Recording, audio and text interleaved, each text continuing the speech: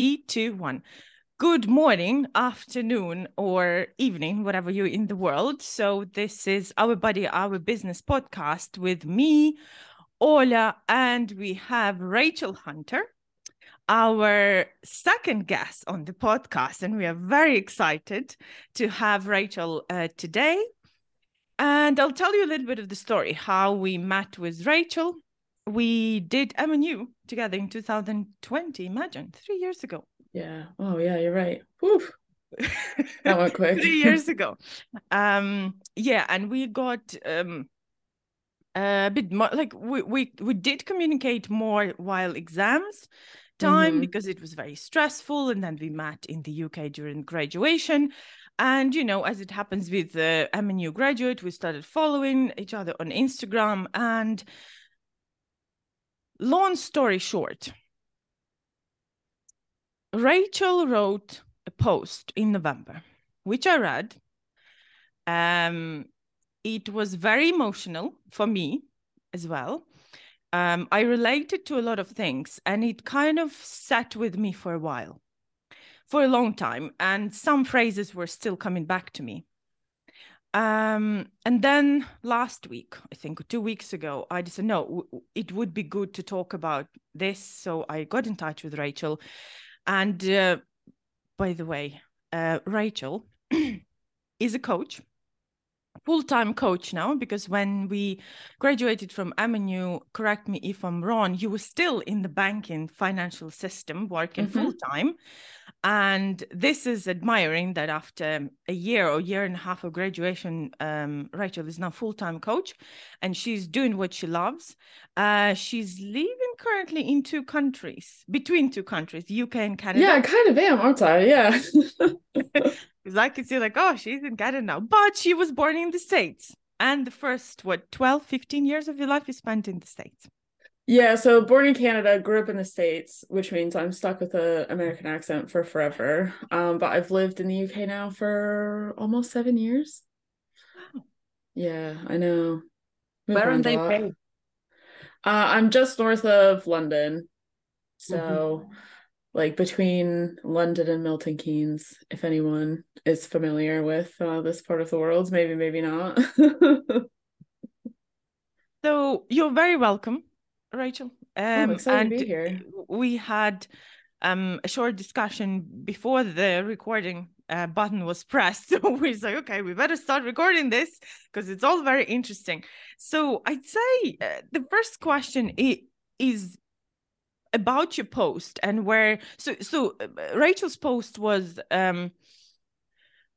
why did I become a coach, right? And my question is, why did you decide to become a coach? Because it looks like you had a very successful career in financial sector. It was all growing naturally. But you give a lot of insights into why you decided to switch. And the very one of the important phrases that really related to me was health and fitness industry misses out on real people. So on to you. So I sort of like sat down and wrote that post like kind of in a bit of like a fury. Like I kind of just like drummed it out after I'd received probably, oh geez, I don't know, must have been like my 6th or 7th intake, like consultation form in a row, like obviously not all in the same day, but like I'd seen it quite a lot where clients were like, I know a lot, right? Like a lot of my clients come to me and they're very educated in nutrition. They know what works. There's an implementation problem. They have like a system problem. They're only, there's a certain lens in which you look through like behavior change and lifestyle change and stuff. And if you're only looking at it through nutrition, oh, well, if you just increase your protein and increase veggies and do this and do that, then there's a lot of stuff that's missed. And, you know, so fair enough. But then they would be like, so like basically cut the BS. Don't like, you don't have to tell me like, just try harder and it'll all be fine. And, you know, like I just need you to help move the meter. Like, I need help doing that. But like, I've had so many people who are just like, yeah, if you just eat less and move more, and it will all happen for you. And I was like, no, like, that's the thing. Like, I get where you're coming from. Mm. I understand what you mean. At this point, I was speaking to one of my good friends who's also a coach, Bon, who is hilarious and a legend and generally speaking amazing. Be more Bon on Instagram if anyone wants a little bit of inspo of like cool people doing cool stuff. And her and I are what I like to refer to as like coaches of average size. I'm an average sized UK woman. Well, technically, my upper body is like smaller and my lower body is not. So the average is that I'm an average like UK Amazing. 14, 16 or whatever. And her and I spoke to her quite a bit when, we were at a workshop a few weeks ago. And I was like, I don't want to talk about the fact that I've sustained quite a great deal of weight loss, because that doesn't actually help my clients at all. And I was like, I don't want to give a number to it. I don't think that that's inspirational to people, because I think it just sets them further back being like, oh, well, if you lost X amount of weight and you've kept it off for X number of years, then why can't I? Why it increases the level of shame that people feel when they aren't getting where they want to go. But again, it's sort of like the system is probably bad. They're not looking at it from a comprehensive perspective, or, they're not problem solving it, which that's what coaches are for. That's what individualized one-on-one coaching is for, is because you have like a teammate to problem solve with you. You have someone to collaborate with. So, that by no means is like, oh, well, you're not doing this, that's why it's not working. It's like, as human beings, it's incredibly difficult to be objective about yourself, because we struggle.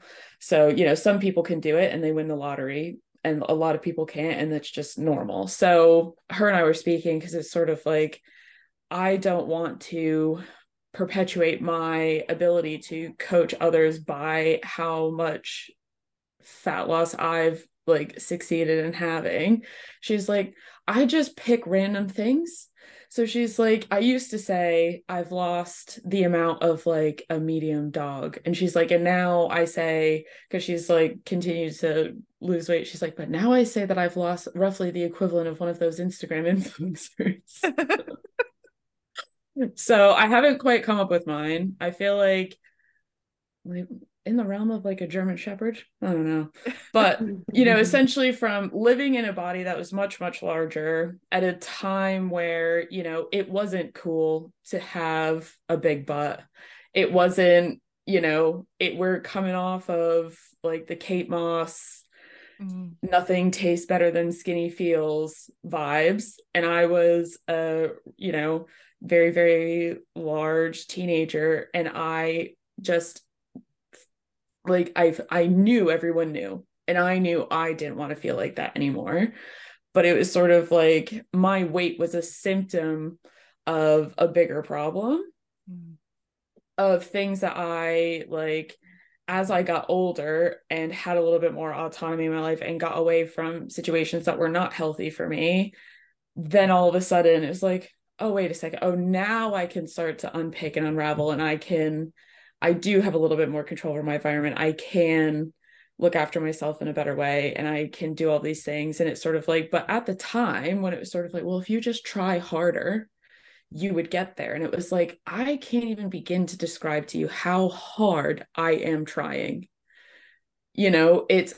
I am working my butt off to get where I want to go, and nothing is working. And it's just sort of like, so when I see that come through on client forums where it's like, please don't tell me to like buck up and just try harder. I was like, not my vibe. I never would, because I get it.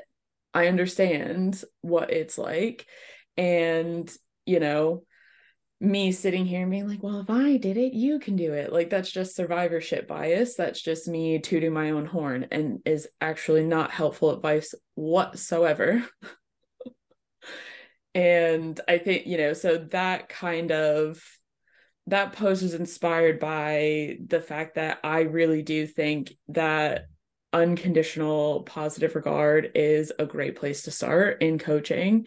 And equally, because we live in an environment that is very obesogenic, where our environment fuels eating really, really high calorie dense foods in a very cheap, fast, easy, convenient way. We work too many hours. We have high stress jobs.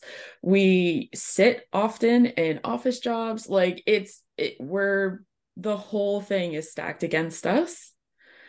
So it's not productive on the, oh yeah, just try harder.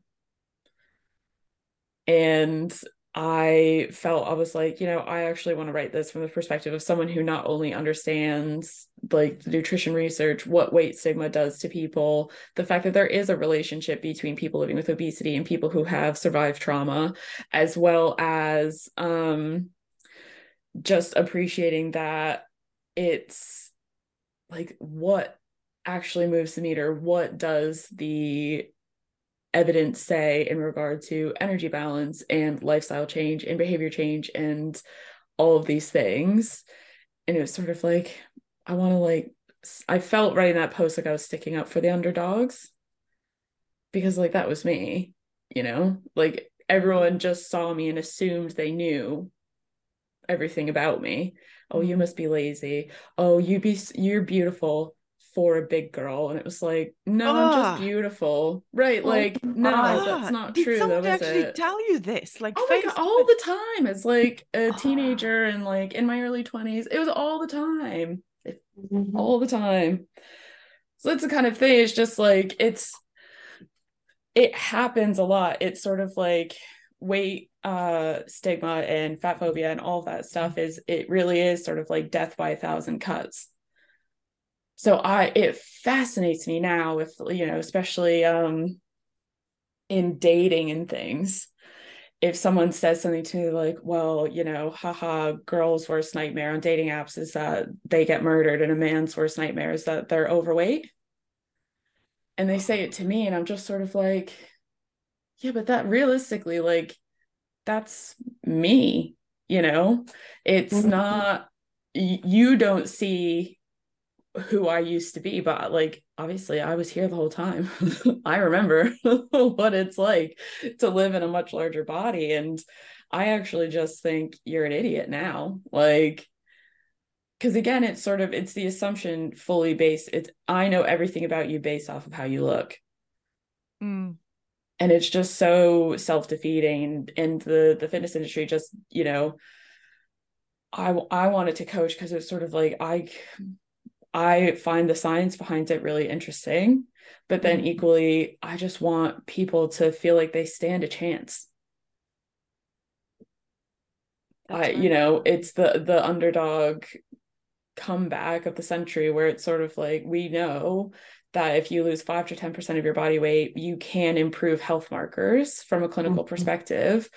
But if you're 300 and something pounds, 5 to 10% of your body weight, you might not notice it from looking at somebody. They Mhm. might never lose more than that. mm. And we have to be able as a society to find a way to accept that. But unfortunately, the onus is placed on the person who is living in that body to be the courageous one and be like, nope, this is me. I'm going to continue lifting weights, and I'm going to eat my veggies, and I'm going to go for a walk every day, and I'm going to, I'm doing all the things to look after myself well, but still appreciating that it's, people are still going to look at you and assume something about you when they realistically just have no idea. It's yeah, very powerful. That's what I said. Yeah, Ole, you were supposed to say something. I was thinking, a question was in my mind, whether you, Rachel, internalized weight stigma and what helped you to get rid of it. I And probably did for a long time. God, I don't even know. I feel like from growing up in sort of like a very tumultuous childhood, right? Like I think for me it wasn't just, again, it's sort of like that's just looking at like one piece of the puzzle, where I grew up and I was like, I don't always want to feel like this. Like I don't always want to feel anxious. I don't always want to feel reactive to everything. Like, but I was so persistent, and like personal growth is something that I really, really value, that like I just sort of I started hunting down answers. So realistically, I think that kind of fell away as a part of like my mental health improving, finding healthy, sustainable, safe relationships, building, you know, a quote unquote chosen family, and like having a network of people who really love me, who support me in a positive way, is extremely helpful. And all of these people who I love very much, who love me very much, didn't give a flying fill in any 4-letter word what I looked like, what I was eating, how much I weighed, how much I exercised or didn't exercise. And I think for me, that was sort of like, oh, wait, it like the people who matter don't care. Whereas the people who want to project all of their insecurities onto me, they really care what I look like. They really care how much I weigh. They really care what I eat, how much I exercise. If I care about losing weight, they care about the things that they can't control in other people, which is just, now we can all, if you've been to therapy and you've done that personal like journey of mental health and stuff, like we know now that it's just an emotional immaturity thing. Like it just doesn't compute. So I think the answer is yes, I probably did internalize that for a long thing, and it was a deep portion of, I suppose, like self-loathing.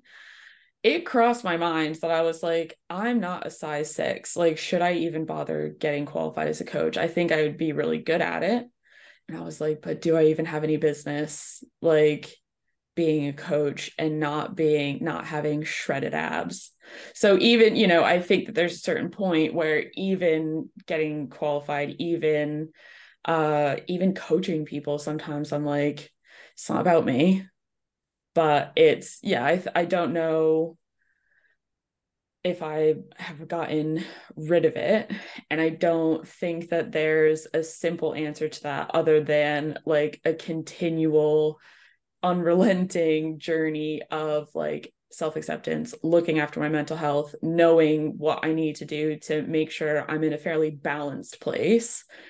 Because, no one is ever happy all of the time or sad all of the time or anything. But if you're in a place of being responsive to things from your environment instead of reactive, that's about as good as you're going to get, right? So I think for me, I spent a lot of time and energy and money on my mental health. And that kind of went part and parcel with it. Mm. But a big part of it for me was, finding people in my life who supported me irrespective of what I looked like or what I did or how I exercised or not exercised or whatever it was. Like just the fact that I had people in my life who truly valued me for who I am made a huge difference for me, a huge difference. So again, coming back to environment impacting how we feel about ourselves. So two things: environment and, as you say, loads of emotional energy and finances into mental health. Mm-hmm. So in this case, let's say the question in my head, right, while you were talking also, so when clients come with the understanding of nutrition, how it works, they say, look, I know how it works, I've tried, don't give me this. Where do you start with them? Like, what do you do with them? I think it's just, it always depends on the person, which is always the worst cop-out answer. But that's why individualized nutrition coaching has, of all of lifestyle change, has the best outcomes, because it's personalized to you. Like all of my clients, I would say there's a big underpinning of things that they are all doing, but the ways in which they go about them are all extremely different, and no two are the same.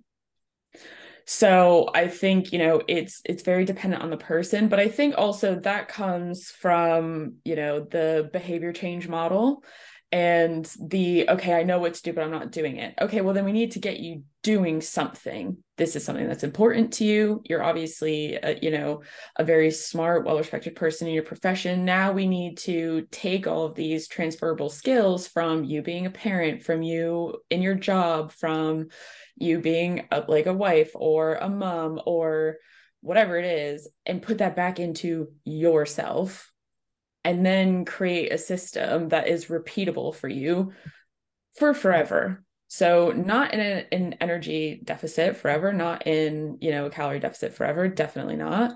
But that, then from that perspective, it's always goal dependent as well. But I think getting started and just reconfirming what exactly it is that is important to them. And I always ask, okay, well, where do you feel like it goes wrong? Because 9 times out of 10, we all know what that one thing is for us. Snacking after the kids go to bed, boredom eating, skipping breakfast because you're in too much of a hurry, and then you have sort of like an unplanned eating episode in the evening, or not eating regular meals and then feeling rubbish when you do eat. Just, can't be bothered to go for a walk if it's below 15 degrees outside. Not making the time in our day for ourselves, because again, like desk jobs, especially working from home, it's so easy to get carried away and just like drum away at your keyboard, and then you get to 5 p.m. and you're like, I've done 500 steps, I feel like garbage, I didn't eat a good lunch. Like, so I think it's also just like the general human nature, and this is for everybody, so I'm kind of speaking from a perspective of like fat loss, because that often is what my clients are seeing me for. But it certainly doesn't even have to be for fat loss. It's for anything. You can know what you need to do, and it can still be very, very hard, because behavior change is very hard. And, like kind of what we were just chatting about, whatever your habits are, maladaptive, adaptive, whatever they are, at some point, they served you and they helped you cope with whatever was going on in your life. So you might not be in that point anymore. You might not be struggling with those things anymore, but those habits have remained. And now we need to unravel the habits and change them and redirect them. But none of that is easy. None of that. And it doesn't matter if you're trying to put on muscle, gain weight, run a faster 10K, like lose body fat, create lifestyle change and behavior change inherently are difficult, because our brain likes shortcuts. It wants to be as efficient as possible. I want to go back to that sorry about the brain, that I was just reading Paul Gilbert this morning, and that glitch that he's calling glitch between old brain and new brain, new brain that is able to be flexible and have neuroplasticity, and the old brain only knows safety or run away when there is danger, and there's nothing in between them. And that is the glitch in the brain that we have to work on to create new patterns of thinking and accepting and looking at ourselves from a different perspective. And what was very helpful in this case is to look at the whole, weight stigma and problems in fitness industry from the positive body image regard. That I don't know about you, but let's say when I see this 12, 16 weeks body weight transformation before and photos, look at me, I'm this, I've achieved this, you can do this in 16 weeks and you can have the body of your dream. and all about this multi-million companies, because there are smaller coaching, but there are big companies, right? And we all know them, that even there's a lady in the north of Ireland offers loads of money if you win the first place. Let's say if you're getting really shredded within 16 weeks, she gives away 50K to people. And they're like, yeah, she's very Good popular Lord. in the States and Canada. So she gives like 50K and then 30K for the second place. And then whatever. And people get really, it's like, you can see phenomenal results. Thousands of people go through this system. But we never ever see what happens to them after. Yeah. We never have the research, or nobody ever. And this is something very interesting. I don't know, maybe somebody heard about this kind of research, but I would really like to know what happens after, because I had 3 coaches. I had one from famous American coaching system that is all over internet, right? 16 weeks. The guy was a former Marine, right? So this was like this. Okay, we're going to push it a little bit more and a little bit more. Look, this is like the week 12. Okay, we're left a little bit more. If we can push 1 pound off, and guess what? Eating disorder was knocking my door right after. And yeah, once the program was finished, oh my God, eating disorder was there. So eating disorder, put back on weight, right? What do? Let's find another person who knows more about the training, right? Part. Let's train hard because he knows how to train. I don't have much experience. Let's train. Okay, we created a program. We started training very well. He said, you need to go a little bit of surplus, to put those bit more muscles in your body. Creating the surplus means what? More weight. And then when he sensed that there's something more than just changing body, he said, oh, I'm not an expert in this. Here's the girl, PhD. She will help you. I don't know. Thank you so much. Goodbye. I can't work with you anymore. I work only with professional athletes who want to get muscles and who want to be on the stage. Guess what? Coach number 3 after this, which was, I don't know. Yes, educated. Yes, calorie deficit, which I knew already, but I needed somebody, once per week or once per 10 days, as now I can analyze now. I need somebody to listen to me.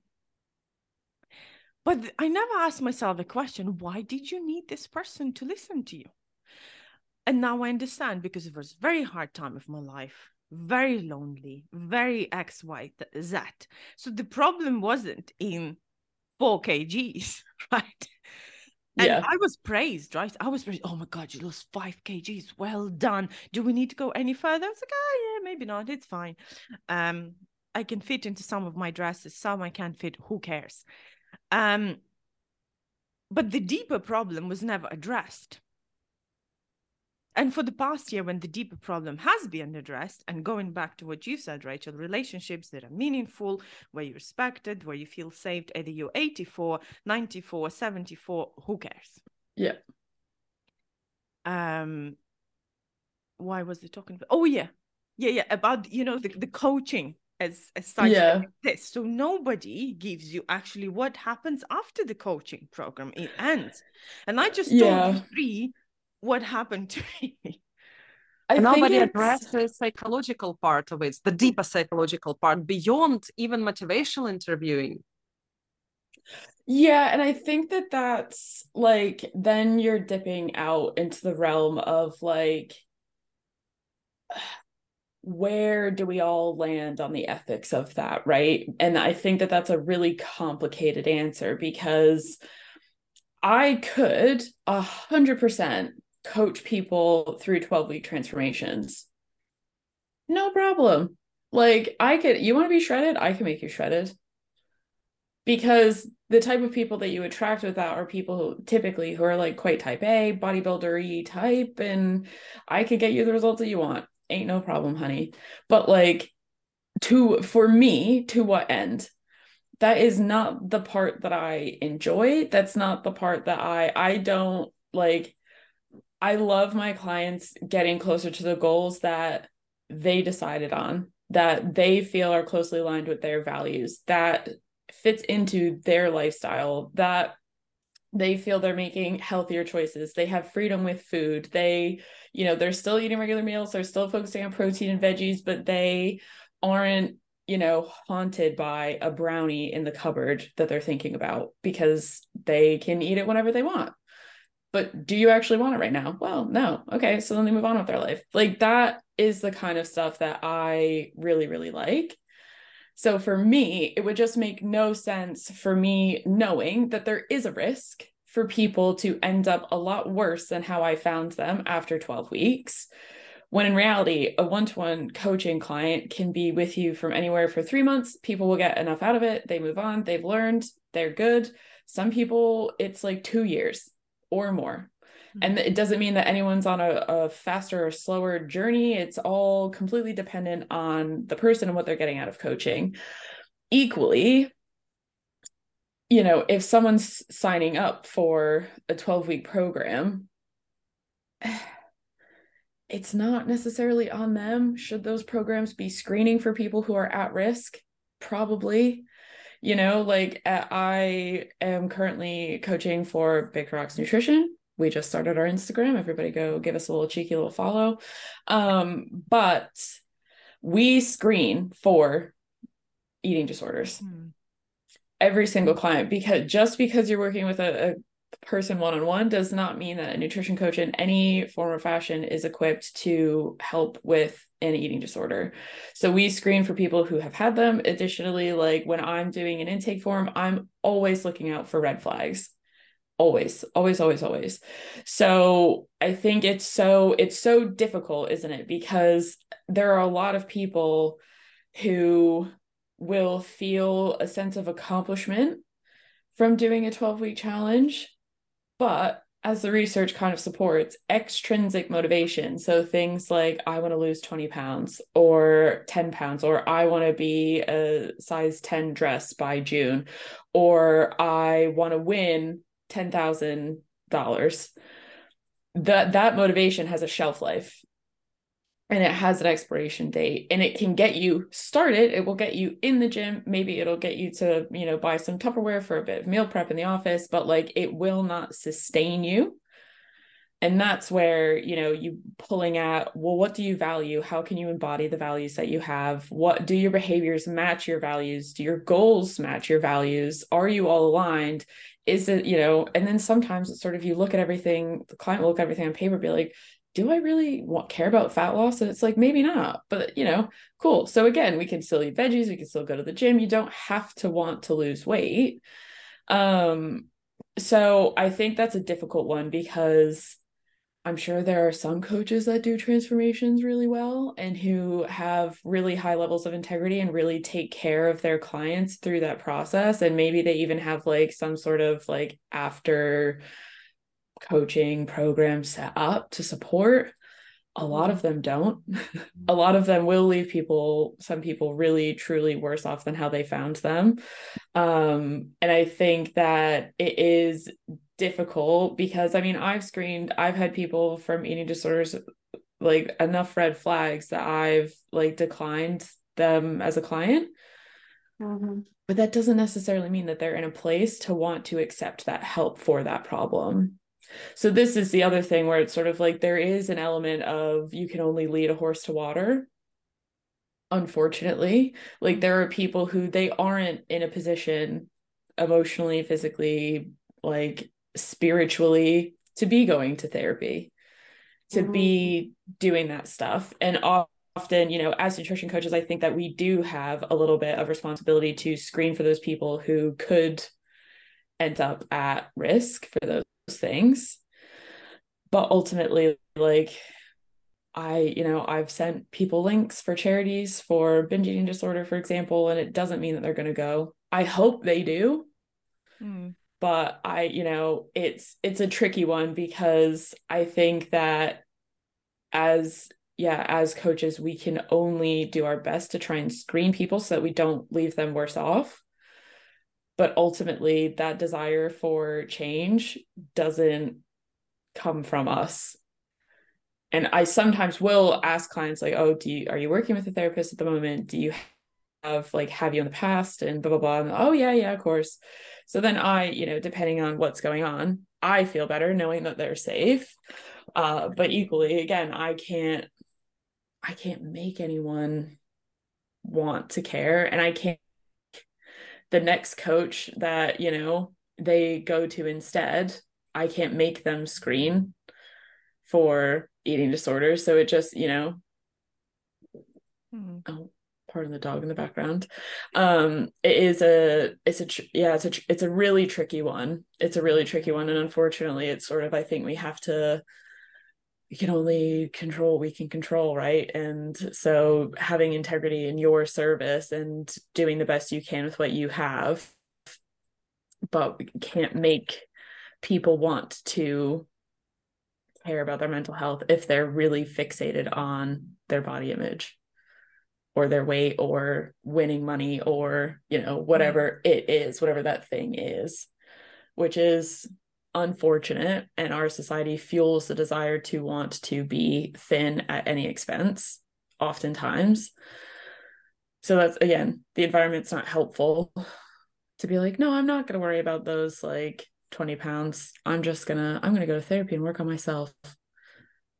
But if you were like, I'm going to lose 20 pounds and I'm going to better myself, probably some of your friends would be like, yeah, good for you. Meanwhile, their mental health is spiraling, it's tricky. It's a hard one. Yeah, so many people think that once they lose weight, their mental health improves. But it doesn't happen. It's an illusion. Yeah. And it works in an opposite way. And very often once mental health is addressed, suddenly they don't need to lose weight anymore. Yeah. And it's, or if they do, if they've been told by their doctor to improve health markers that they should or whatever, then they're at least it's a more balanced place, right? Then we can start to pull at those strings of cool, and how does this all relate into your values? How can we fuel this engine in such a way that it's sustainable instead of just nitro fuel? Yeah, exactly. How can we build on the intrinsic motivation? So your motivation for yourself, what drives you forward as a purpose, as a person, gives you purpose and meaning beyond just, I could use the extra $50 if I win. Because it doesn't, it's a false start. It might get you in the door, but it won't keep you going to the gym, for example. Going to the gym, interesting. I'm glad you said this phrase. We had an interesting conversation before the recording, and I've heard a lot of comments, let's say, or just feedback from women, middle age. They wouldn't go to the gym because of the certain size that they are. They feel ashamed, they don't feel welcomed, and all the fitness gurus are around. Maybe not, and maybe yes, but their perception is that they are judged based on the size. It's like, what are you doing here? You're not supposed to be here. I want you to talk a little bit, about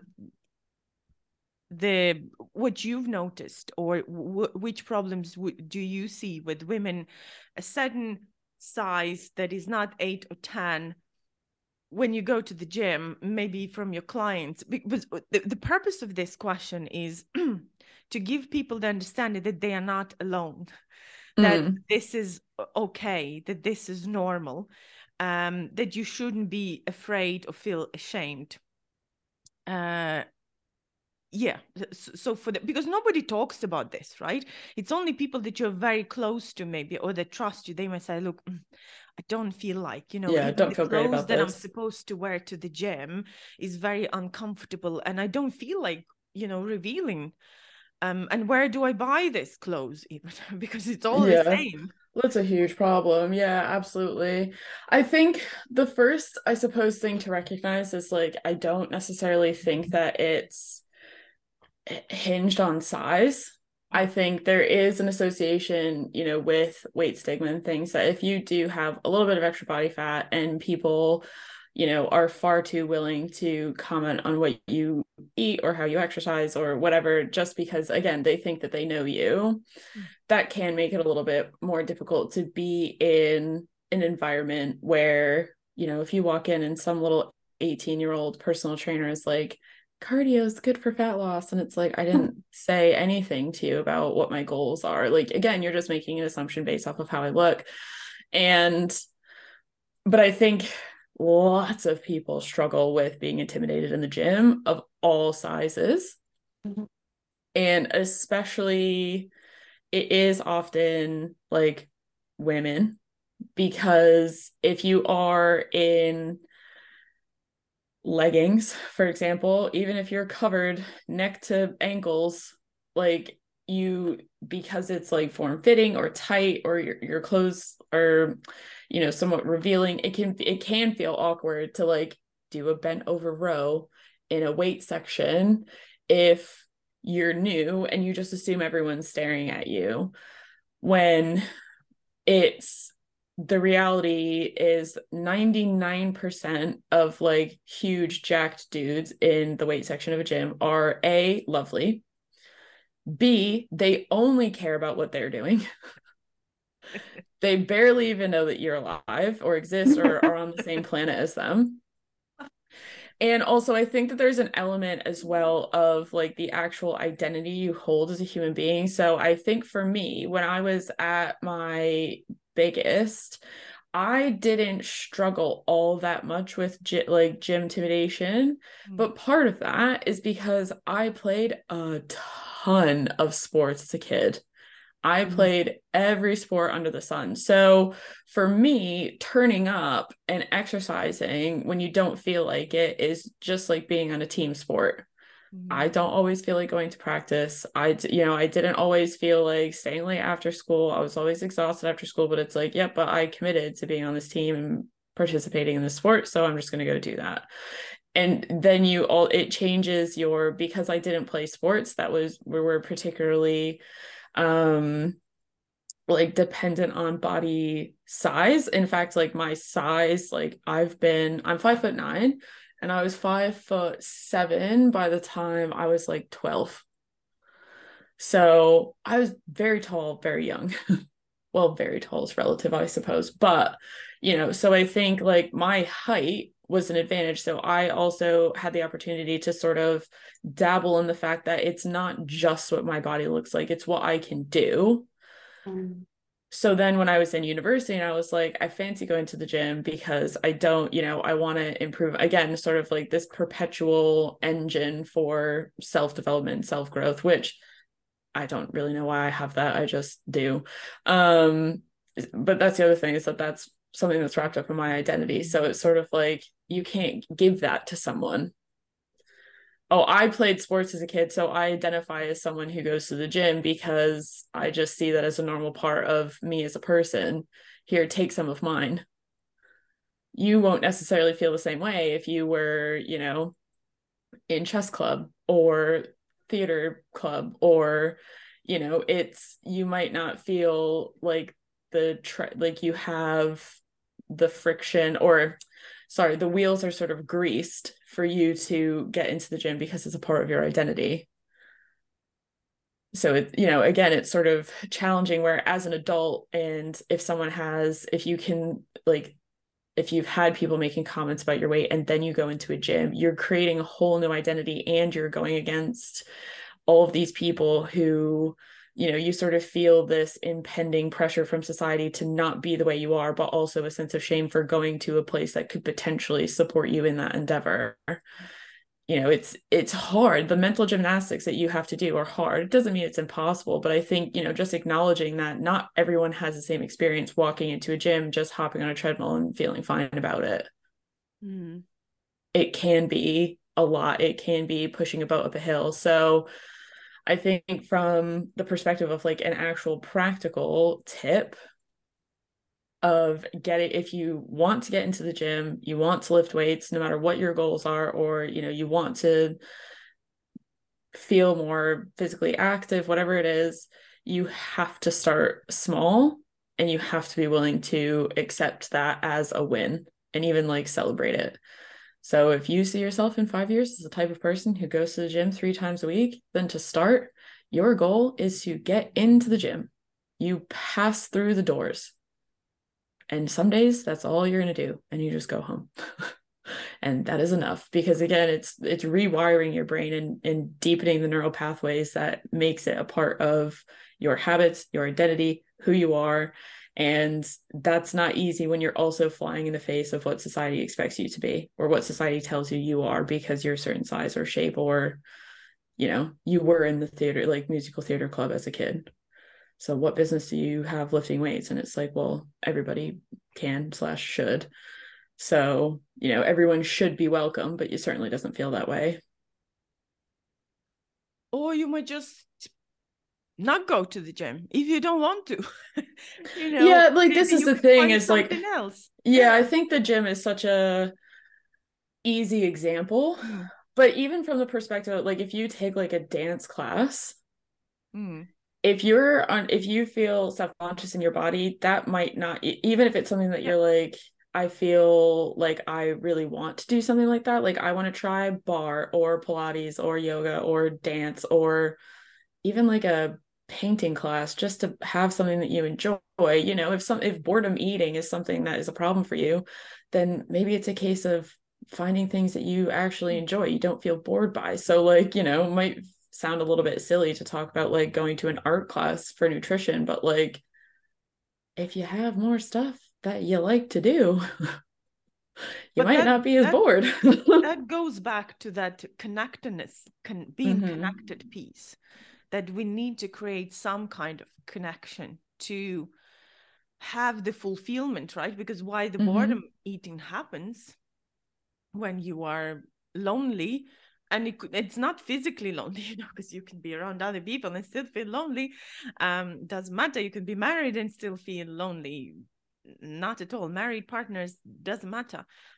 But again, that piece of being connected to whatever feels good to be connected, because sometimes in the gym, when I was alone in the gym, but I still felt connected to the, I don't know, community. And one day the guy came up to me and said, "Oh my God, what is it that you are lifting there? Let me count." And, you know, it was a nice, innocent comment, right? I mean, he really wanted to support me. And that was really nice, because I started doing it with other, especially women, not men, especially women. You know, when I see somebody trying really hard, I would say, "That's a really good amount. Oh my God, I'm admiring your, I don't know, deadlift or something." And the girl's like, "Oh, I'm going to lift more next time." So for some, gym could be, but again, it's all what Rachel said, like, even if it's art club that makes you feel connected to people or to the things that you do. Yeah, this is the thing. It's, you know, first you have to, like, if there's a pattern that is persisting, then the first thing you have to do is slow down the pattern and be able to identify what is like setting it off. So for me, historically, like, I would kind of get like any sort of, I suppose, like unplanned eating, I guess, would usually be associated with some form of like anxious feeling about something. And like, my brain works very quickly. You know, I have 500 tabs open at any given moment, and like 3 of them are playing music. So I can, if I'm sort of like feeling a little bit buzzy, a little bit anxious, I can catastrophize quite quickly. And at the time, it was sort of like I didn't really recognize that as a pattern. But again, working through a lot of mental health stuff, and then also the more I learned about nutrition, it's sort of like, actually a really good and healthy approach to food is that, like, the unconditional permission to eat. I can eat any food that I want. But then that also means that I have to engage what foods I actually want. What, you know, what goals do I have? How can I best support my health and enjoy a brownie and not think twice about it? Like, or if I have a bite of a brownie that's terrible, I don't need to eat it, because if I come across one that I like 3 days from now, I'll just have that one instead, right? Like, but you have to be able to then, okay, if I'm feeling a little bit anxious, what can I do? And this is one of those things that maybe you can work that out on your own. Maybe you can try journaling or meditating or going for a walk, or, some sort of changing the pattern of immediately like sort of rummaging the snack cupboard.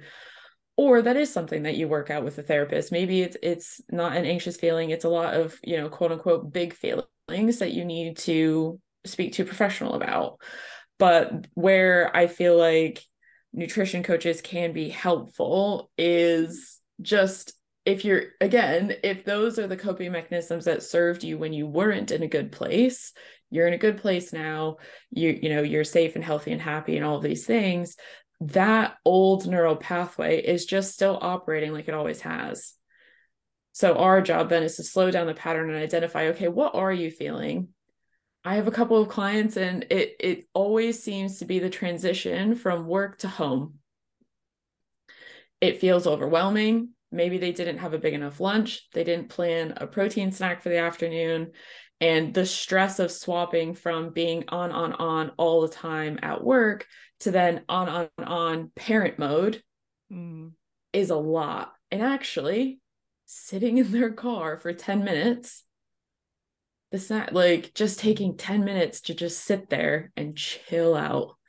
No work, no kids, no partners, just relaxing has changed. That changes the pattern. But that's not me being a therapist, that's just being a coach and problem solving with somebody, because they are able to be resilient and work through their problems, because again, it's just that's just an old pattern that they never really recognize as something that's a problem that could be stopping them from reaching their goals.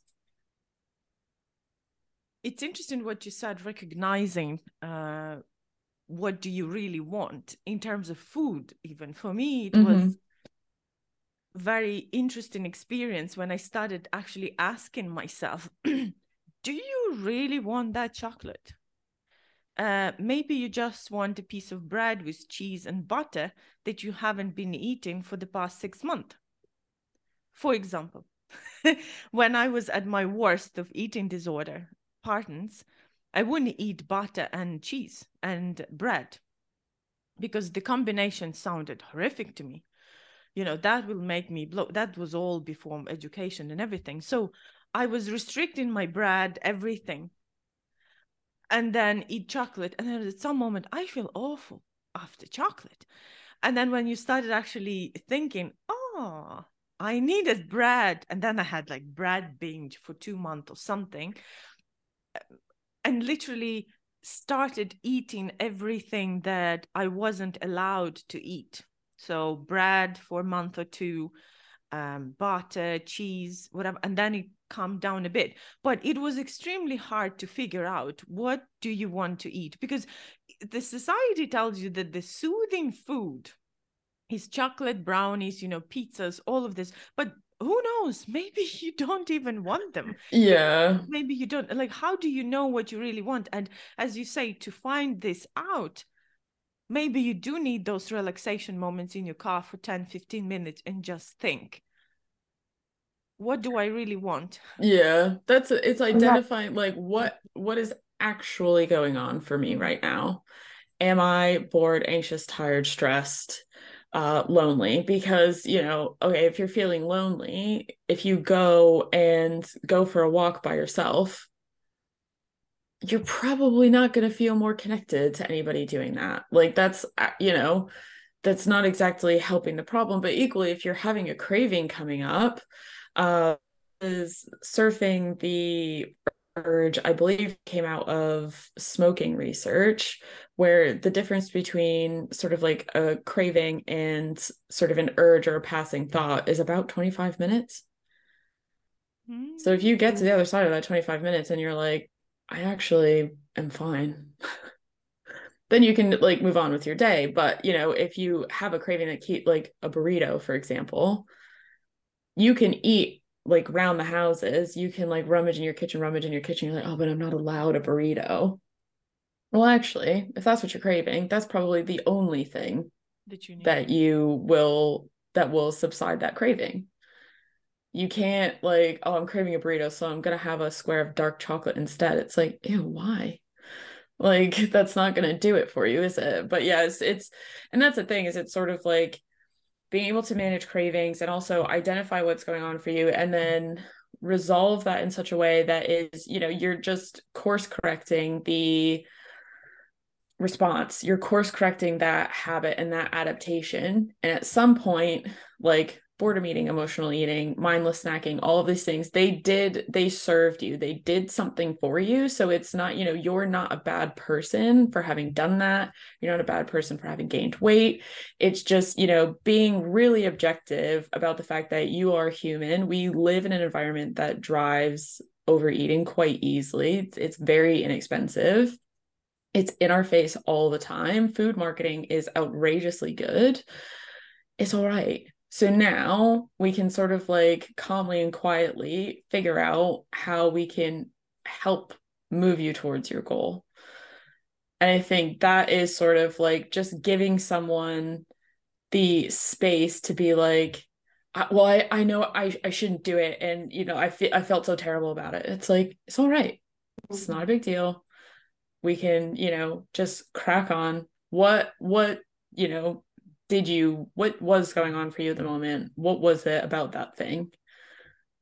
And then being able to identify, oh, it's just a craving, and oh, maybe it is chocolate for me because it's my time of the month, or like, oh no, I was just like a bit bored, or I was stressed at work, or I, transitioning from work to home and back again is hard for me. So I actually think I just need like basically a timeout.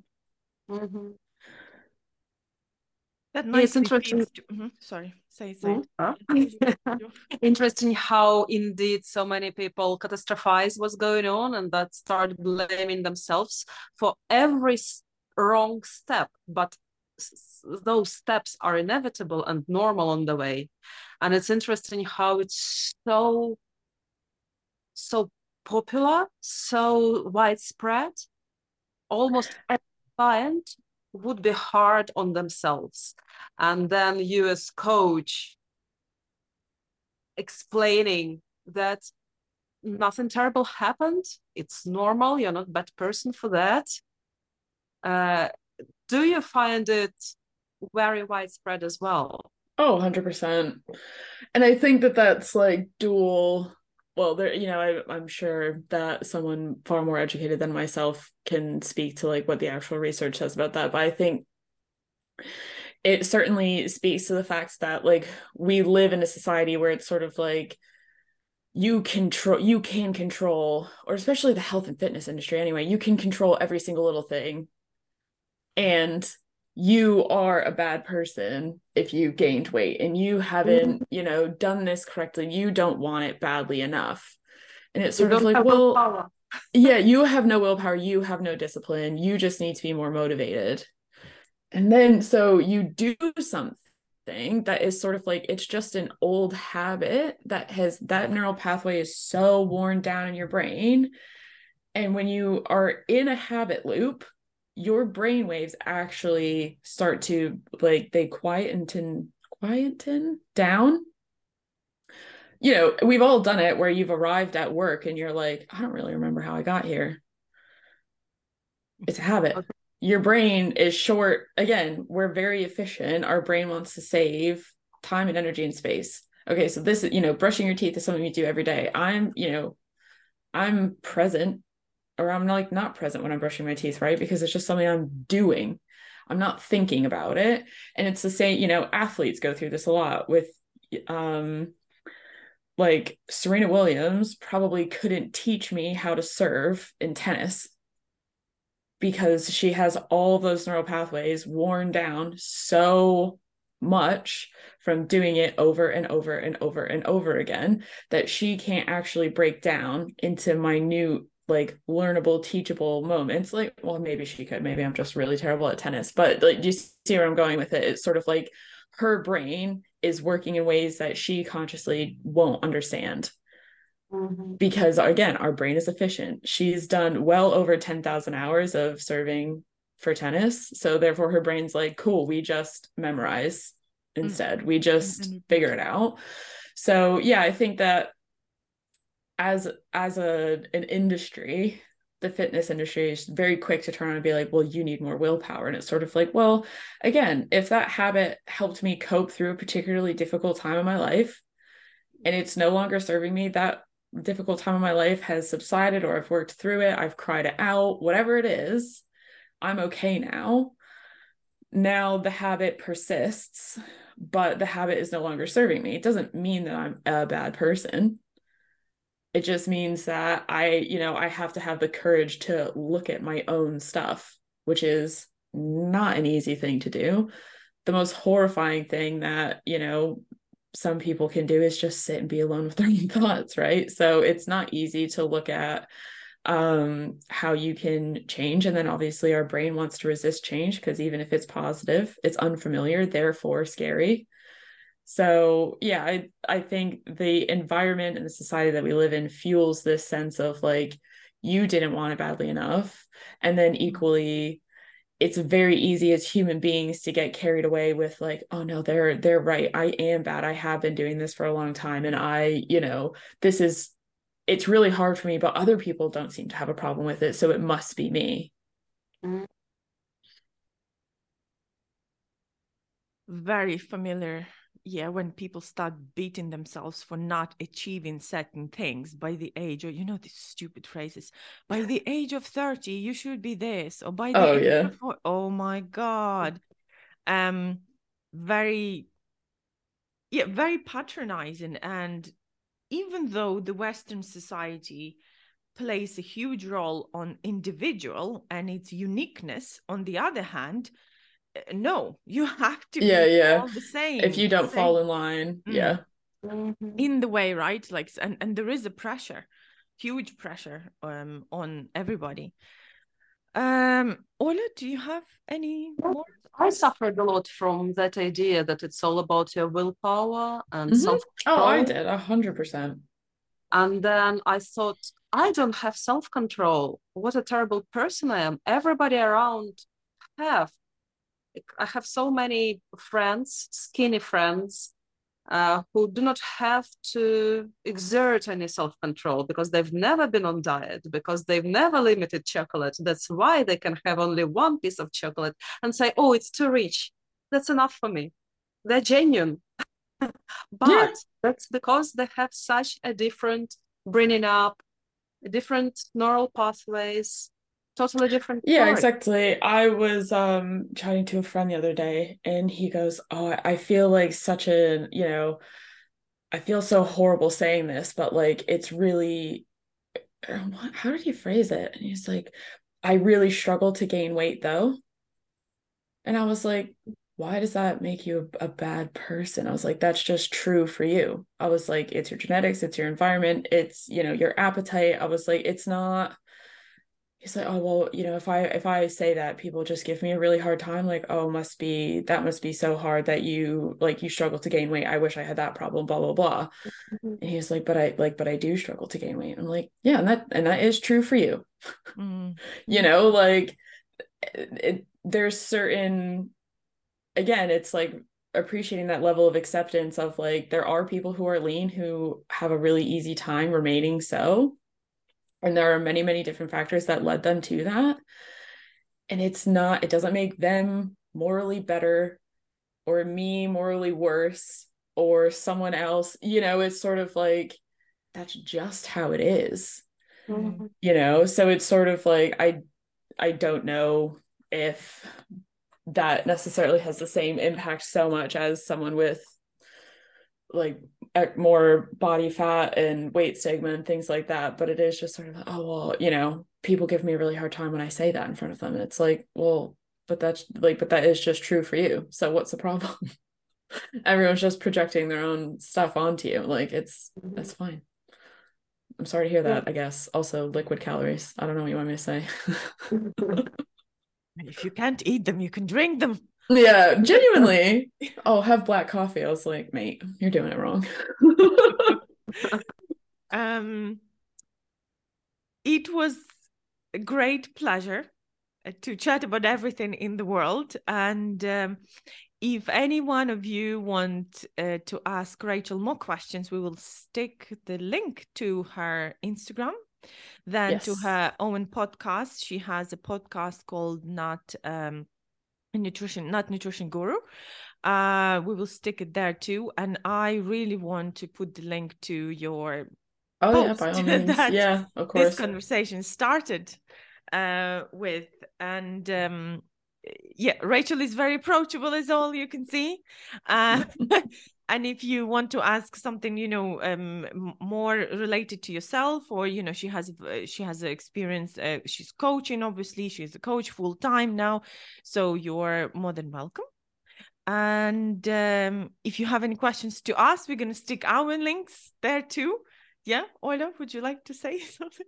Yes, I followed Rachel on Instagram recently, and there are so many cool ideas and interesting, fresh, new thoughts, which resonates with us very much. So we have pretty similar approach, evidence-based in terms of nutrition and very mental health informed.